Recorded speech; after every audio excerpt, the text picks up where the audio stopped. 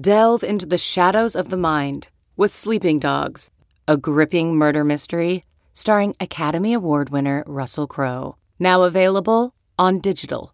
Crowe portrays an ex-homicide detective unraveling a brutal murder he can't recall.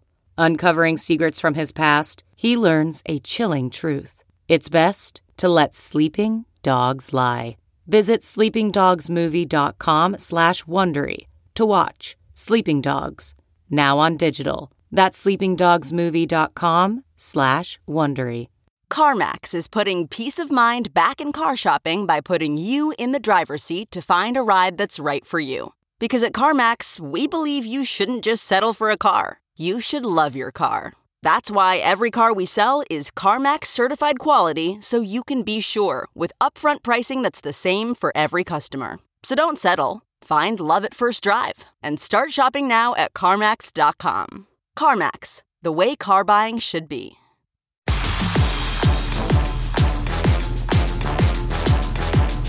Well, hello. Welcome to the Yahoo Fantasy Football Forecast. This, of course, the very special Monday Pickups edition. It is also a special holiday edition and also a special playoffs edition. So it's all kinds of special is what it is. I'm Andy Behrens, coming to you from Chicago. He, of course, is Scott Pianowski, the multi-sport fantasy legend, the Hall of Famer. We are mired in a week that feels like it is absolutely the worst of 2020. We've had 3 games postponed. In fact, because of the postponements, we still have 4 games remaining on the Week 15 schedule. Week 15 is going to continue for, I don't know, days, maybe weeks. Who knows? Couple things to hit at the top. Number one, all these stats are going to count within Week 15 for you, fantasy-wise. No worries there. Also need to mention that waivers are actually pushed back 24 hours in Yahoo League. So if you're the type of person who gets up pre-dawn on Wednesday to check and see which claims you won and who you might add that morning, you can go ahead and do that, but don't do it on Wednesday. Do it on Thursday. Thursday is the day for that. So everything just pushed back 24 hours. No big deal. We've had this drill before. We went through this last year. It's fine. You'll deal. Damn it. It's the playoff semifinals. So we're going to try to hit the pickups landscape for Week 16. We'll probably streamline this a little bit because anybody listening to fantasy football content at this late date is having a good year, and you probably don't need just every possible name that we can throw out. So we will try to curate a little bit and make sure that we hit the most important ones. Scott Pianowski, I under normal circumstances, I really enjoy the unpredictability of the NFL, but it messed up my fantasy plans. How was your Week 15, sir? Messed up your fantasy plans. Well, you're spanking me in the Charles Robinson Therese Paler League, so congratulations. Literally the only league in which I'm winning a playoff matchup in which I didn't have a bye. It's been a total bloodbath. I was insulted by the ridiculous health of your team. The fact that there's no red ink on your team. I mean, I'm like, okay, how do I replace Tyler Lockett? And it'd be nice if Mike Evans could play a full game. And which bad quarterback am I going to play? And you just rolled out the Andy Behrens Perfect Health All-Stars. You had a better team than me anyway, which is always a nice thing. But, I have the advantage of it's the fact that all of my guys actually got COVID in November, right? So they got it out of the way. Yeah, it's great, brilliant scheduling by Behrens, realizing that he could take the bye week, take a week off, right? The load management, that was your version of load management. Yeah. How did I see it coming? Because I grind tape, Scott. That's why. Yeah, well, I grind tape. It didn't help me against your team. Your team, unless Tyler Lockett plays and scores about 87 points, and then I'll. By the way, if I win this game because of Tyler Lockett, you're forced to do a blog the next morning of how Tyler Lockett just went into the record books, because that's probably what I would need to beat you. That might even not be enough. People ask me, okay, so you're in the industry, you're right, you talk, you predict, and then you have your own teams. And what do you root for on Sunday? And I always root for my work to look good, for the predictions to be right, for the darts to win. And this week I went 5-0 in the darts. Players I faded Michael Pittman. He did nothing. I faded the Dallas passing game. They were a dud. I steered a lot of people to Gabriel Davis. I thought it was a pretty obvious call. I don't want to victory lap that, but whatever, that worked out. My personal fantasy, I was in a bunch of playoffs. Almost every team I have made the playoffs, but I didn't get a lot of buys this year. And a lot of teams were in the fire this week, and nothing went right. I had a bunch of Tampa Bay guys. Fournette didn't finish the game. Mike Evans didn't finish the game. And look, the Saints are a horrible matchup for them anyway. You could argue that Tampa Bay could play for 7 hours and still not have any points against that defense. Yeah. Brady struggled against them. But just a week where I thought my picks were great. I thought my analysis was helpful. I think a lot of people I helped, but I could not help myself. And I don't know. I'm not. That's not lost here, Andy. I would like my teams to do well. I'd like to be in a better mood today. I'm wearing my Auburn hockey hat. Shout out to my dad. Providence College has cracked the top 25 in basketball, which means a successful season for them. Shout out to Ed Cooley and Nate Watson and the boys. Beat Connecticut over the weekend. I should be in a great mood. But the day you get eliminated, and that's the thing. A lot of my teams are going to lose. I can't even get helped by Monday and Tuesday. There's still 4 football games. I know. And barring a miracle, I'm still out of it. Just something about the day of elimination, Andy, that nobody will know. All the tape you watched, all the talks you had with Frank Schwab backstage or whoever, my peeps back in Chelmsford, all the football we talked, it's all for naught. I'm just another team that won't win the title in several of my leagues. Still alive in some of them. Fishbowl, I had a bye in the Fishbowl, thankfully, but it was a bloodbath for me in week 15. I gave out the good advice and I could not follow it myself. I'm pretty sure that I need just an absolute supernova performance from not only Kirk Cousins, but David Montgomery as well to continue on in Fishbowl. Made some missteps there with the roster in week 15. The other thing that gets me about week 15 is that Sunday morning, I sort of looked at the fantasy portfolio, all the sit-start decisions that I had, and I felt one of the reasons I felt good is I wasn't all in on any particular quarterback. I had a league with Brady. I had a league with Kyler Murray. I had a league with Taysom. I had 2 leagues with Taysom Hill, right? I spread it out. There's no way that all these guys bust simultaneously, and yet they are all down at the bottom of the who's hot list on Yahoo Fantasy. You know what else 15. I did wrong, and this is just a modern problem. I noticed in the Huevos League that Brad Evans runs that Craig Reynolds had been dropped, and I needed a quality running back, and I had some money left over. Anybody who had any fab money, even just a few bucks is better than most of the people who don't have anything. Yeah. So I was like, okay. I noticed this at, I don't know, a red light. I might have been in line at Starbucks. I noticed it at some point when I wasn't in a position to actually go through the motions of doing what I needed to do. So I said, okay, I got to get a $1 offer in on Craig Reynolds that will process on Sunday. Forgot to do it. One of the other playoff teams snagged him for nothing, for a $0 bid. And I hope I don't lose that game by the difference. Reynolds didn't go crazy by any means, but he went over 100. He played well. 100 yards. Yeah, man. They're one of my picks, actually. I went 5-0 on the darts. The darts are heating up, but the Lions, easily dispatched. Of how many times you see this in the NFL where a couple double-digit underdogs won, and they were clearly the right side. The Saints dominated that Sunday night game, and the Lions were all over Arizona for 3 hours. So, I made the mistake. In another my Fishbowl team, which I didn't realize had a bye, I forgot to bench Damian Harris. And I'm looking at my lineup on Sunday, and I see Damian Harris locked in there. I'm like, did I really? And I have 8 other running backs I could have used. It's not like I had to play him and hope. Man, I'm in too many leagues. But anyway, enough of my whining. Let's try to help the people out there. Well, Pianowski and I may reek of defeat right now, but here's something that can make your holiday season a little more profitable. Yahoo Daily Fantasy will be hosting a 12 days of winning. That's a lot of winning celebration. 12 days. With special holiday contests and offerings leading up to Christmas weekend as a gift to our users. Check out our lobby today and join in on the holiday fun. Okay, pickups.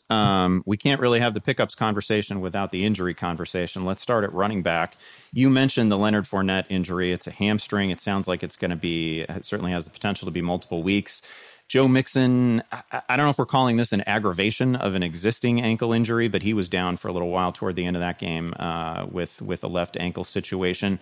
Our coworker and just an absolute fantasy monster this year, Austin Eckler, right before we started recording the podcast here on Monday, he has apparently hit the COVID list. So keeping a good thought for him. Hope he makes it back soon. So we've got some issues there. The guys that I wrote about this week, and listen, I'm going to have to tweak this damn thing, I don't know, 6 times, 10 times, who knows how many times, because there's still 4 games ahead, which is wild. The guys that I wrote about this week, obviously Ronald Jones gets an uptick in value if Leonard Fournette is sidelined for any length of time. Everybody knows what the flaws are with Ronald Jones. Ball security has been an issue in the past. Catching thrown objects has been an issue in the past for Ronald Jones, but when he carries the ball, he's good, right? Like last couple seasons, it's been 5 yards per carry. He certainly, he was the only effective part, really, he and Fournette of Tampa Bay's offense on Sunday night, if we can call any part of that effective. Duke Johnson, also interesting. Duke Johnson was great. Like, it's wild that this was the first 20 carry game for Duke Johnson. He's in his 7th season. He's always been good. He was a featured runner in college at Miami. Really good collegiate back. I don't want to say that he never got a chance, because he obviously got a chance. He's played a bunch with the Browns for years, obviously, but he was a receiving specialist. He took 20 carries and he did not miss. He just had a great game for Miami in a relatively low degree of difficulty matchup against the Jets. Anyway, he was outstanding. Samaje Perine would obviously be the direct replacement for Joe Mixon. You mentioned Craig Reynolds. I don't know how much longer the Craig Reynolds story lasts, because presumably at some point at least Jamal Williams comes back. Justin Jackson would be my preferred replacement for Austin Eckler. If Eckler can't go in Week 16, Joshua Kelly would be involved as well. I don't know. Sort that out, Scott. Yeah, when Duke Johnson went off in that Miami game, I picked him up on a few teams, but once Gaskin got cleared, I just figured, okay, there's no reason to have Duke Johnson. I probably cut those shares. I think everybody in our industry has recommended Duke Johnson at some point. It's 2 years ago, 3 years ago, 5 years ago, whenever it was. And it used to be an annual tradition for me. Yep. I don't know that Cleveland ever really gave him a chance. I feel like he was done wrong by a really bad collection of coaches that the Browns had for years. So the killjoy with Johnson is he gets the Saints defense, which is nasty against the run. And they just made Tampa Bay look, they basically just flipped the MVP race, right? It was Brady's to lose. And now, it's either Brady or Aaron Rodgers probably. So that's thank you, Saints. I don't have any confidence that Duke Johnson will do a lot against the Saints or will even maintain that share that he had. Maybe they'll go back to Gaskin a little bit. I don't really trust Tua, who threw one of the worst picks of the week, trying to lose that game for Miami. Man, do they really need a deep threat? You can see how badly they've missed Will Fuller this year. So I think you nod to Duke Johnson. You've had him on the back. I don't want to play him this week. Ronald Jones sticks out to me for a couple different reasons. You would think Fournette would be out. Tom Brady has a great track record of bouncing back after bad matchups, after playing poorly. He just had the worst game he's going to have. He'll hyper-focus. He gets Carolina, a team that's fallen on hard times. Somehow Cam Newton has lost 12 straight starts for the Carolina Panthers. Not that he's the problem with the defense, but the defense is actually okay. But I would think Ronald Jones is in line for a lot of touches. The Buccaneers will be back to their 30-point level. I feel really confident about him. I agree that Jackson is the right play with the LAC if Eckler can't go, and please get healthy soon. Austin Eckler, appreciate the great job you've done all year with Liz Loza. Man, Jordan, I've just seen Jordan Howard's name on this list makes me kind of queasy, because Philadelphia always wants to use a bunch of different backs, and we don't know if Hurts will be available or not. He might be the guy who scores the touchdowns. I wouldn't want to be in a semifinal matchup. I guess it comes down to this. Who would you feel comfortable rolling with in a semifinal? You have a good team if you got to the semifinals. Ronald Jones, yeah, I could play him proactively. Samaje Perine, even against a really good Baltimore rushing defense, I could go with that. Jackson, I think, is a fallback play. If maybe you lost Eckler or you lost Fournette, you might have to go there. Everybody else you mentioned would just be a depth add for me, not somebody I would want to play proactively. Yeah, we're in the same place on Jones. I think Jones is the one name from this list that's like just whatever you got left, empty the wallet sort of player, right? Because it's the Panthers up, and then it's the Jets. But Duke Johnson just went off against the Jets. Everybody's gone off against the Jets this year. So if Jones gets 2 starts and he gets 2 games with workloads that look anything like what Leonard Fournette has been receiving over the last month and a half, I don't want to toss out league winner, but he's certainly going to be an RB1.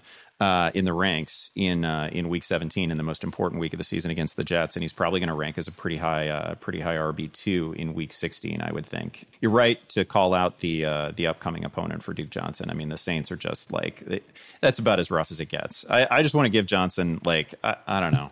I want to give him his flowers because he was great. It took 7 years to get here. It took 7 years for a team to say, you know what, we're just going to lean on Duke Johnson today. And I will say, even though, again, it's just the Jets, you could not arm tackle Duke Johnson on Sunday. He looked phenomenal. I don't know what the missed tackle count is for Duke Johnson in that game, but I felt like every time he touched the ball, he ran through someone.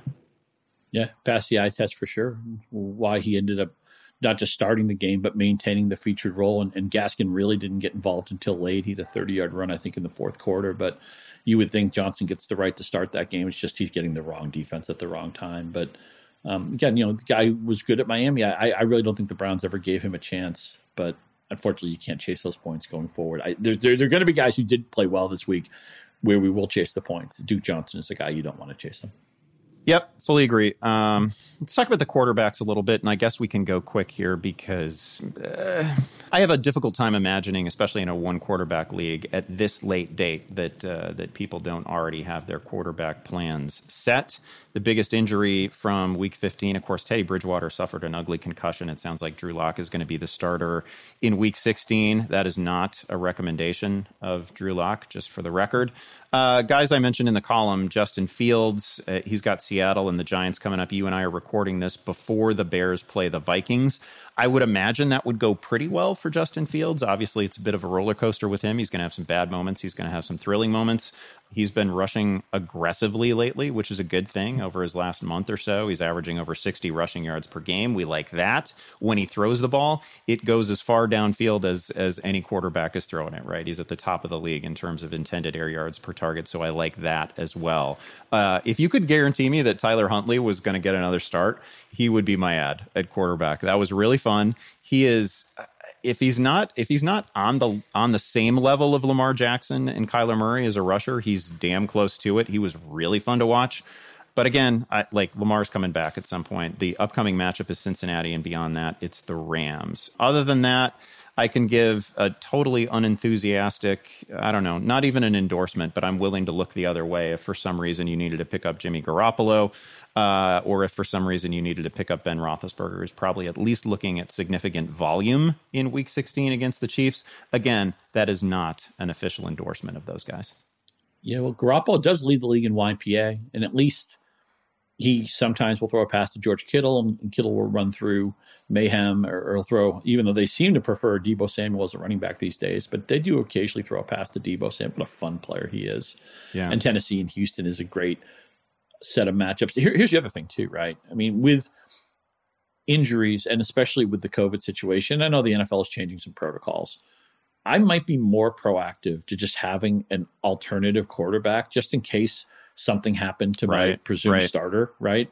I mean, I don't know, maybe something, Aaron Rodgers is my guy. Why would I ever bench him for Garoppolo? And then something happens with Rodgers, I don't know, he gets in a car accident or, he gets on the COVID list. I don't wish any of that on anybody, but I might want to have an extra guy if I had the spot to play with. I mean, this is also a time of year where I'm streaming defense. I may have 2 or 3 defenses on a roster. You would never do that in September. So just remember Garoppolo, he's never going to throw for a ton of yards because they want to play a power running game. They've probably going to have, I would think, Mitchell back this week, although we'll see. They finally got Jeff Wilson going. He may be available in some thinner leagues. We didn't mention him in the running back segment, but so now's the time of year where I might be open for that. The funny thing about Roethlisberger, I keep forgetting to do this. I'm going to try to talk about this tomorrow with Frank on the betting show. I got a bet against Pittsburgh in the first half. This team, it just shows up in the second half. It shows up in the fourth quarter, right? I mean, the Baltimore game was like that. They looked like they had just met in the first half. I think they only ran like 18 plays or something like that in the first half. And then they make the mad comeback. They somehow beat the Ravens. They almost had a miraculous comeback against the Vikings. And then yesterday, again, nothing in the first half. And then they did just enough to beat Tennessee. So, I mean, the Vikings game was an embarrassing no-show in the first half. And that is as poorly as a defense has played probably all year, right? The rushing lanes that Dalvin Cook had in the first half of that game were unreal. You just, like, it was Big 12 stuff. You just don't see it in the NFL. Right, yeah. I think it was Aaron Andrews who asked him about that. It's just, wow. I think I could have, gone for 150 against what you were looking at. Yeah, there's a lot of open space. I'm sure Alexander Mattison managers were a little bit frustrated because he probably would have had a huge day if needed. But so Pittsburgh, bet against Pittsburgh in the first half. And then, I'm sure Roethlisberger will do what he normally does. He'll throw 17 targets to Deontay Johnson. He'll throw a late touchdown to Chase Claypool. Claypool will get a taunting penalty after the touchdown. Your usual Pittsburgh Steelers stuff. But by the way, if you were a free agent, we may have already talked about this. The Steelers, we already have the Steelers-Broncos conversation. Where do we want the free agent quarterback to go? Yeah. Where do we want, does Rodgers change teams? Does Wilson change teams? Gardner Minshew, does he change teams? I know he's under contract for another year. I'm really curious to see what either one of these teams could do with a healthier, younger quarterback, especially with the Broncos. And no, I'll co-sign with you, Drew Lock. You do not want Drew Lock in your playoff life. I know Denver has a lot of skill talent. I'm interested in it next year when they have a different quarterback. Get well soon, Teddy Bridgewater, but you should be probably a career backup or a very low end starter. I'm excited to draft Noah Fant one of these years, Andy. I know the Iowa tight ends generally let us down, but. It has been so painful to watch, like, as somebody who, takes particular interest in Iowa tight ends and their NFL futures. Man, like, it feels at times like the only targets that Fant ever really gets are third down targets where the Broncos are throwing like 5 yards short of the sticks. That's when they target Noah Fant. They are such unsatisfying passes. Right, or that I have to get rid of this to avoid the sack. It's really an uncatchable target. It's in the direction of Fant. It's probably close enough to take his catch rate down, but you'd have to be an all world unbelievable. You'd have to be 6'9" to catch it. Granted, some tight ends aren't that big, but it's been that kind of year. Let's hit the wide receivers because this is a bit of a mess. Man, that Bucks game, that was something. You talk about a team that not only loses a game, doesn't score a point, but also loses every key player except for Gronk and Brady, right? Chris Godwin suffers an MCL injury in that thing. That's going to be a multi-week issue. The news was better on Mike Evans. He's got a hamstring. He was immediately ruled out of the game. It does not seem as serious as Godwin's injury. Other injuries around the league, Julio Jones has, the 25th note on his player page about a hamstring issue. He checked out of the Titans game. And unfortunately, just a injury-ravaged, injury-strewn season for Sterling Shepard. He suffered an Achilles injury. Keep a good thought for him. But when healthy, really fun player. So those are the primary injuries there. The ads that I wrote about, and I gotta say, I felt pretty good about the top receivers. These are all legitimate pickups. Like sometimes we're just kind of going through the motions in a pickups column, and we're just listing a whole bunch of names who happen to pop in a given week. But I feel really good about Amon-Ra St. Brown right now. This is 3 straight games with double-digit targets. In fact, 3 straight games in which he's seen 35 total targets, hasn't seen less than 11 in any of those games, and he's catching damn near all of them, right? He's found the end zone twice in his last 3 weeks. He looks completely legit to me. Without Hawkinson on the field for the rest of the season, I see no reason why Amon-Ra St. Brown isn't going to continue to see 10, 12, maybe more targets per game. He looks pretty legit. Great to see him finishing strong. He's got Atlanta coming up and then Seattle. Neither one of those games, obviously, is a stay-away matchup. Wrote about Marquez Valdes-Scantling again. He's got Cleveland and Minnesota coming up. We've said it before. MVS leads the NFL in air yards per target so far this year, and by like a lot. So even in the games where he's only seeing 3 targets, they're like downfield, high value targets from Aaron Rodgers. So that's a pretty good situation. He's a little bit of a high variance player, although he's been seeing a bunch of targets lately. Anyway, super talented. Scored a memorable touchdown in Week 15, a full extension touchdown. It was fun to watch. You mentioned Gabe Davis earlier. He was kind of a chalky DFS play in the past week. Obviously, no Emmanuel Sanders. That was always going to mean good things for Gabe Davis. He saw a bunch of targets. He had a huge day, both in terms of yardage, and he found the end zone a couple of times. This is 4 touchdowns now in his last 3 games. He was scoring when he was barely seeing the field, and now if he's going to take over Emmanuel Sanders targets, he's a guy that we're going to want to play. I think the player that I am most interested in Tampa Bay, first of all, it's a complicated receiving core, right? Because Antonio Brown is coming back. He's going to play. Gronk is still there. He hasn't out of the picture by any means. I think Tyler Johnson is the receiver who interests me most. Scotty Miller is also sort of one of those high variance downfield threats. He's a bit interesting. I don't think I would pull the trigger on him, and I would actually be pretty reluctant to start Tyler Johnson in a playoff matchup as well. One other name I'll toss out there is Marquez Callaway, who had a nice day. After 5 straight games in which he saw exactly 4 targets, Callaway was just peppered with targets.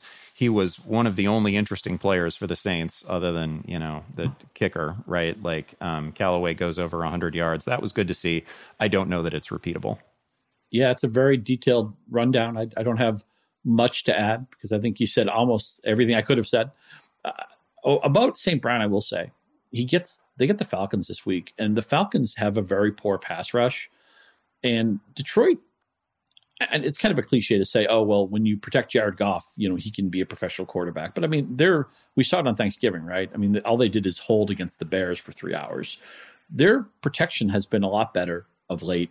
And now they get a Falcons team that, you give them like 3 weeks, they get to the pocket. So I think Jared Goff will have time. St. Brown is dominating targets. Targets are a receiver stat. If you're getting the type of volume that he's getting, and of course, as you said, the high efficiency that he's turning it into, he's a special player. No Hawkinson, probably no Swift for the rest of the season. So he's their featured guy.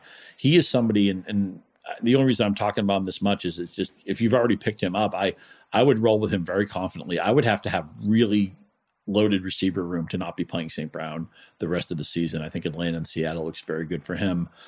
MVS is a great Hail Mary, right? He's a great, if you need to get kind of frisky with that wide receiver 3 or flex spot, or maybe you have Aaron Rodgers, right? And you fall behind in your matchup on Thursday or whatever it is, and you need to get some correlation, right? MVS, the air yards, or as some people call them, the prayer yards, because when MVS goes bad, it's going to be nothing. It's going to be 1 catch or no catches, but they're going to try to get him deep. I thought it was great that the Ravens actually, I thought, defended the big 3 of Green Bay, the 2 running backs and Adams fairly well. I think they averaged about 5 yards per touch yesterday. They didn't go crazy, but Rodgers still averaged about 8.6 yards per attempt overall because he got the secondary guys involved. If you were really desperate, maybe you could look to Allen Lazard. Again, you're in the semifinals. You probably didn't need to go that deep. Gabe Davis did score the last time against the Patriots. We don't like going up against that New England secondary. They shut down Michael Pittman as much as Carson Wentz kind of shut everything down in that game too. But the Falcons in week 16, I'm not sure when we'll see Sanders again. Davis may have passed Sanders anyway. So I want to see Davis on your team. Even if you don't need him, maybe you're blocking him from playing against you.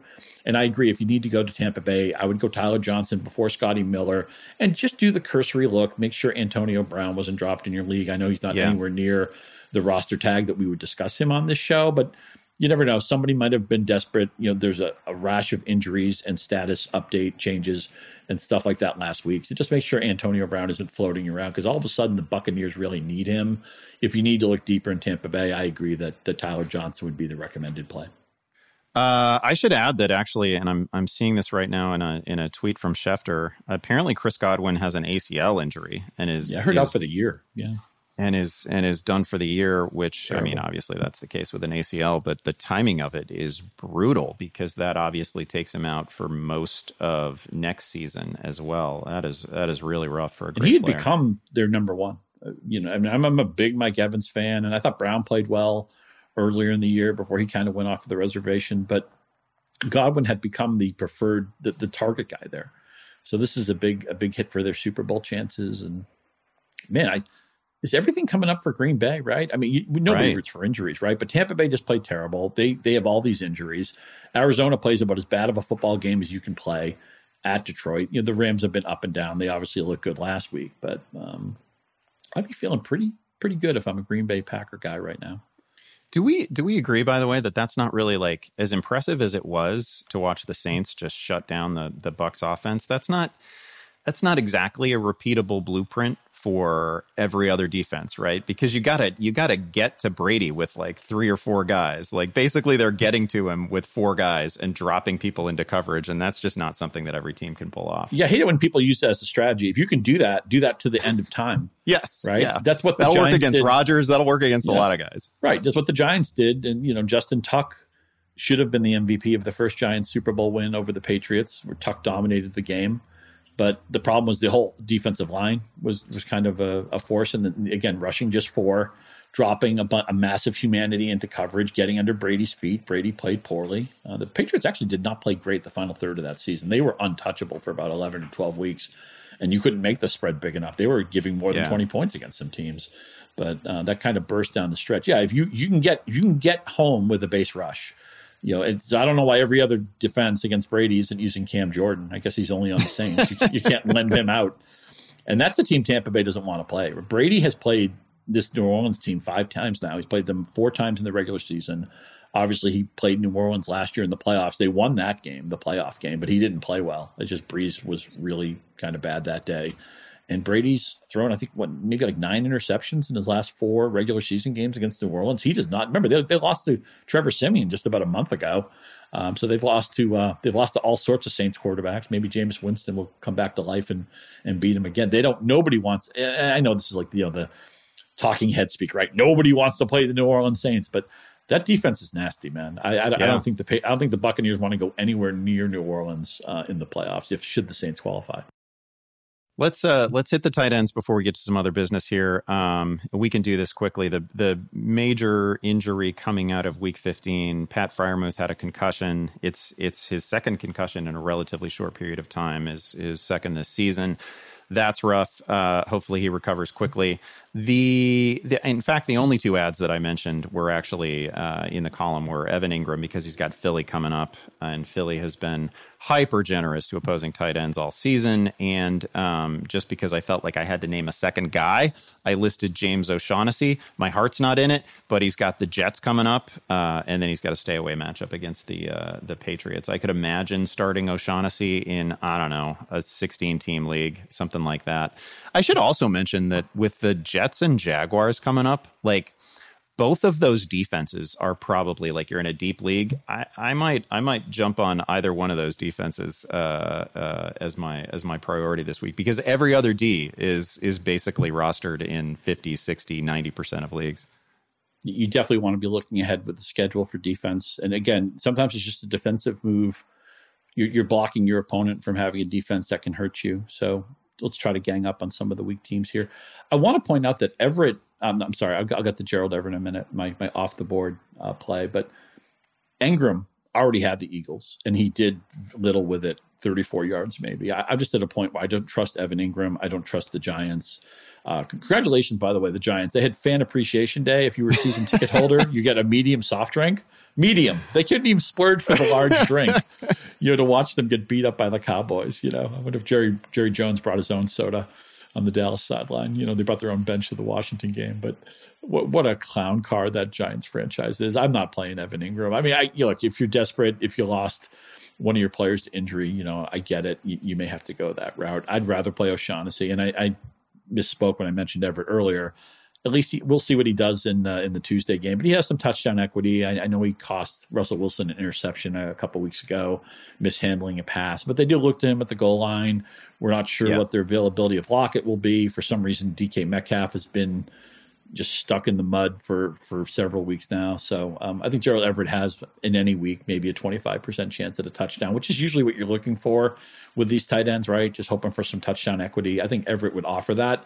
I would go with Shaughnessy first and Everett before Ingram, because I know the Eagles are the greatest tight end matchup that we have, but I don't think Evan Ingram is good enough to take advantage of even the cherry matchup. I don't want Evan Ingram, or the Giants quarterback for that matter, deciding my fate. Yeah, I'm not going to fight you on that. Give us a drop to make any of these ads. We're going to have to drop somebody. Who are you cutting loose? Well, at this point, I can't play Julio Jones until there's a show me game. And they had a short week this week. I forget, but he still doesn't have a touchdown in 2021.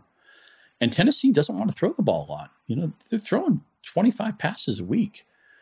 Julio's getting 3 to 5 targets. You never know if he'll finish the game.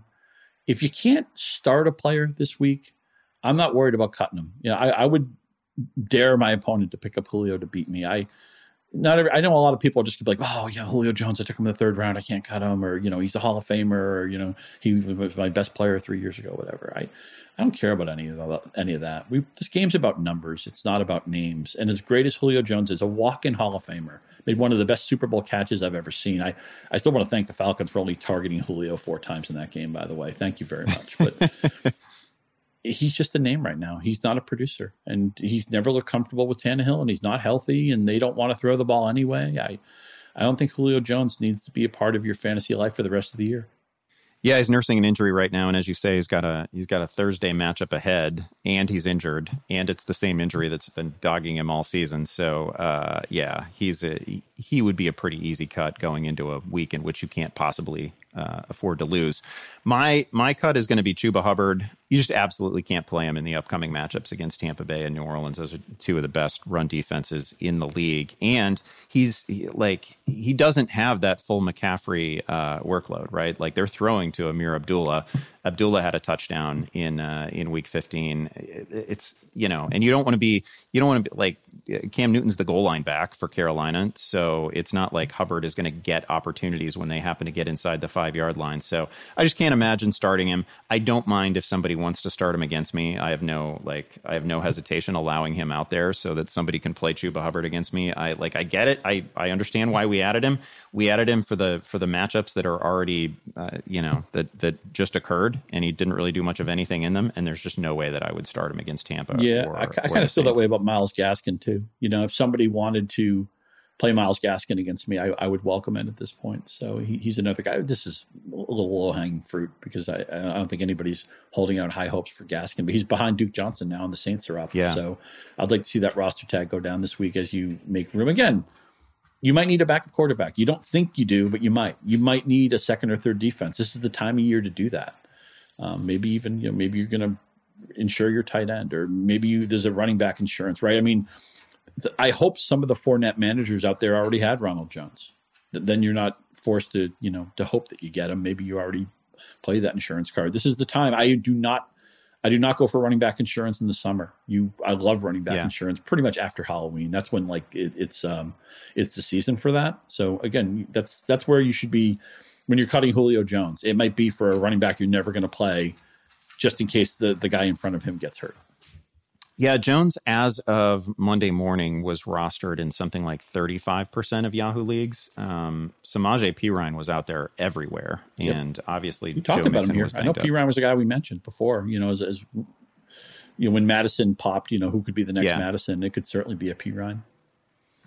Is there anybody else come to mind? Can you think of another insurance back that? I know you got Khalil Herbert. I would Herbert, sure. And again, we're talking about this before the Bears actually play on Monday night. But we saw enough from Khalil Herbert, and I tend to think that people got maybe a little bit too enthusiastic about Herbert at certain points, but he is clearly good enough to shoulder the load if anything were to happen to David Johnson. Ernest Johnson would probably, again, we don't know what's going to happen with the Raiders and Browns, but with Hunt hurt, we've seen Ernest Johnson play well, and we know the Browns, they don't want to throw it 40 times. They can't call enough running plays. They barely want to throw it 20 times. If they can get away with the Colts game plan from this past week, they're sign them up. They're ready for that. I'm surprised they don't punt on 3rd down. That's how conservative that team is, man.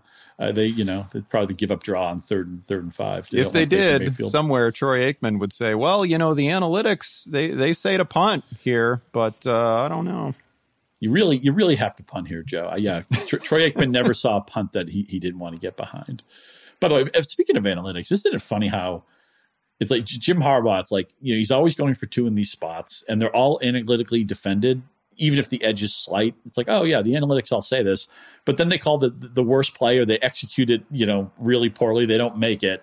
So now we have this endless battle online of a lot of smart people pointing out the analytics, and a lot of people who don't want to believe in that stuff. And people are just sick of the whole thing going back and forth. And, why aren't you using Justin Tucker? No, Harbaugh's right to get the game over with. I don't know. We live in interesting times. I honestly, in the Chargers game, I didn't think very many of those calls should have been viewed as particularly controversial. I understand that you get to the end of the game and you're like, oh man, that's a whole bunch of field goals that would have been useful. I guess maybe the end of half. There you go. That's where the rubber meets the road. That's where the rubber meets the road, because the reason why going for it, say you're 4th and goal at the 1, the reason why going for it is almost always right is because if you don't make it, you have pinned your opponent at the 1 yard line. Now, at the end of a half, it's possible there's not enough time left for you to get the advantage of, you don't get the field position equity because the half's going to end. So there's times where at the end of a half, I might take a field goal. I think you do have to consider the shape of the game. How many points do you think you need to win? If you have a chance to go up by 2 scores late in the game, a lot of times I would just kick the field goal, even though it's not going to maximize your margin of victory, but it may maximize your winning percentage. But I think it's important. I think a lot of people are just like, 4th and goal at the 1, you have to go for it. At the end of the half, I think the calculus is a little bit different, because you might not get the field position equity might not come into play because there's not enough time to get the ball back again. Yeah, that's exactly right. They were also they were moving the ball with ease. And sometimes you get into a goal line situation where the first 3 plays were so blown up and looked so doomed from the start that you're like, we better kick. Nothing good is happening here. But with the Chargers, it was like, their passes were dropped that are not normally dropped. Their offense was humming. Like, they didn't seem like unusual decisions to me. I would have liked to see Eckler on the field. I know he was playing through an injury. A couple times they took him out of the goal line package. And I used to know, they used to always do this in Detroit, right? Where Barry Sanders, there were years where he was almost never used at the goal line. And my beef with that is like, okay, you don't have to give it to Barry Sanders if you don't want to, but why take somebody who's always going to command defensive attention and eliminate him from the minds of your opponent? I just never thought that made any sense. And that's how I feel about the Chargers. I think Austin Eckler clearly is much more talented than anybody else in that running back room. I think we all can see that. Why make it easier to defend? Just like I can't stand when the teams go to the jumbo package and, they pull everybody in tight, and you just don't have that many things you can do. And if you're trying to run up the middle in that situation, you're running into a massive humanity. A lot of times the running back will run into the back of his blockers because he can't find a lane. I would always, 4th and goal at the 1, I would always spread them out, make them defend every inch of the field. And if you even if you were going to limit Eckler, and obviously they were limiting Eckler's snaps in week 15, but even if you were going to do that, man, get him on the field when you're inside the 10. He's been so good in those situations. He's your most dangerous ball carrier by far, by orders of magnitude. The difference between getting 0, 3, and 7, inside the 10 is huge. It decides a lot of football games, that efficiency. So don't make yourself easy to defend. But I agree with you. The Chargers, Brandon Staley's a modern coach, and we're getting to the point. Man, does that guy win press conferences too, by the way. Like, all of my favorite press conference moments from NFL head coaches this year are basically Staley. They're not Bill Belichick press conferences? They're not Matt Nagy press conferences? Does Nagy does he win the media fight in Chicago? Oh, hell no. All right, let's get the people ready for these Tuesday games, because by God, we have Tuesday night football, and not just one game. We got double Tuesday action at the coming same up. Time too. It's gonna be a party. Talk to me about the Seahawks and Rams. I'm not even going to attempt to go over every player that's on the COVID list. By the way, hopefully, and perhaps this is something that I should have mentioned at the top. Given the situation and everything feels tenuous about these Tuesday games, right? And these postponed games. I hope that you took advantage of opportunities to move the Monday and Tuesday guys into flex spots wherever possible, right? Because everything feels fragile about these things, and you want to give yourself, obviously, the maximum number of replacement options in these situations. And so if this comes up again, if week 16 or 17 descends into chaos and we've got more Tuesday games to worry about, just make sure that you do that on Sunday morning. Slide some of these guys into flex positions. So let's talk about, I don't know, what are the key questions on the Seattle side? Russell Wilson seems to have settled into being a quarterback who never, ever runs the football. He still doesn't have more than 32 rushing yards in any game this year. Like, that's done. That's gone. He's apparently no longer a dual threat guy. He's throwing 2 touchdowns a week. I don't know. What are your expectations for him here against the Rams? Yeah, two touchdowns, 255 sounds right. Also remember the importance of having a caddy, right? Like say you're like me, you really want Tyler Lockett to play. You need to have another option among one of these four teams who you could sub in. You know, it might be Gerald Everett. It might be Dwayne Eskridge. It might be one of the Washington receivers. You know, I don't know what's available in your league, but having a caddy available so that you can wait as long as you can, get the inactives, you know, maybe even get like a warm-up report of how Lockett looks or somebody else who might be battling an injury before you make a decision. Let me ask you this. To me, the big question here is, with the Rams in Seattle, is what would you do with the Rams backfield? Say somebody, I bet there's people out there who have both of the Rams running backs. Who would you play first? It's a good question. Darrell Henderson has come off the COVID list. I'm assuming that Darrell Henderson goes back to RB1 status, but I feel like Sony Michel has played his way into RB1A status too. I'd be surprised if there's not a rotation here.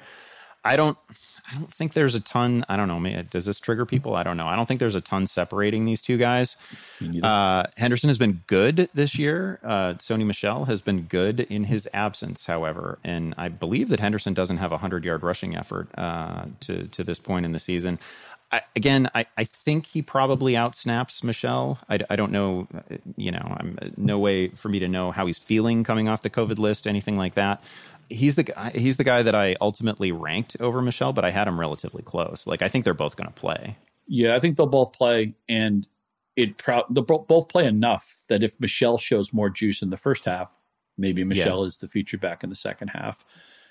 Therefore, Michel is playable, even if I might lean to Henderson. I also think it's pretty obvious. Rashad Penny in the circle of trust after that blow-up game last week. He's a lot like Duke Johnson, right? A lot of us probably said nice things about Rashad Penny. It feels like it was 17 years ago. It sure does, yeah. He looked really good last week, and the Seattle offense that we know they want to run to set up the run. They also want to run. Seattle wants to run 48 plays if at all possible. You know, they do not want to. They're in no hurry. You know, they're using all that time on the play clock. So, but Penny's in the circle of trust. I do think Michel and Henderson will both have double-digit touches in this game. Let's talk about Washington and Philly. These are both 6 and 7 teams scrapping to just maybe claw their way into the playoffs.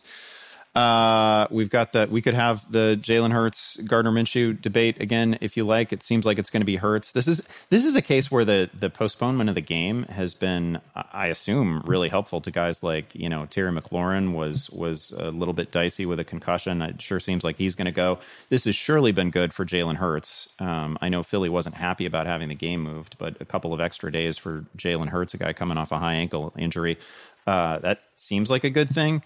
We think also that Philly's running backs are going to be good to go. Jordan Howard should return from injury. Miles Sanders got a little bit banged up before their bye, but he should be good to go. Is there any chance that this is the week when Miles Sanders finally finds the end zone? It could. You would think. I actually told a lot of people to be careful with Hurts. Now, at this point, you've either probably landed on a quarterback not Hurts or you're playing Hurts. I don't think it's like you want to play somebody else who's playing on Tuesday night that's available to you. But Hurts needs to run to be a fantasy factor. Yeah, he's not a good. And again, you go back a couple of weeks. We had a Hurts Minshew cage match. You can replay that if you want to. But I think we all know that. I mean, Jalen Hurts for about 10 weeks this season was the right answer quarterback fantasy, and the reason because he was running so proactively and he was getting the goal line equity. Is that in play? One, if they get ahead. Two, he's coming off an ankle injury. It does help that he's had a little extra time to get rehabbed, but we don't know what kind of situation he's in. He's also been a player who's tended to produce much better later in games. He had some games where he was just doing the Roethlisberger, just horrible for a half or 3 quarters, and he'd cram it all into the fourth quarter. I don't know what not playing for a week will do to that. Devonta Smith has been up and down. Dallas Goedert really hadn't done much of anything until Minshew got that start. This to me screams like the first team to 20 points is going to win. I think 17 points might win this game. I'm not confident playing McLaurin because they're down to a 3rd or 4th string quarterback, depending if Kyle Allen can go. He's coming off a concussion himself. I don't think either one of these teams is. I know the metrics. I know the people who are into advanced metrics love the Eagles for some reason. A lot of the sharp money's on the Eagles week in, week out, but I really don't trust either one of these offenses. I think the Eagles are going to win like a 17-13 type of football game.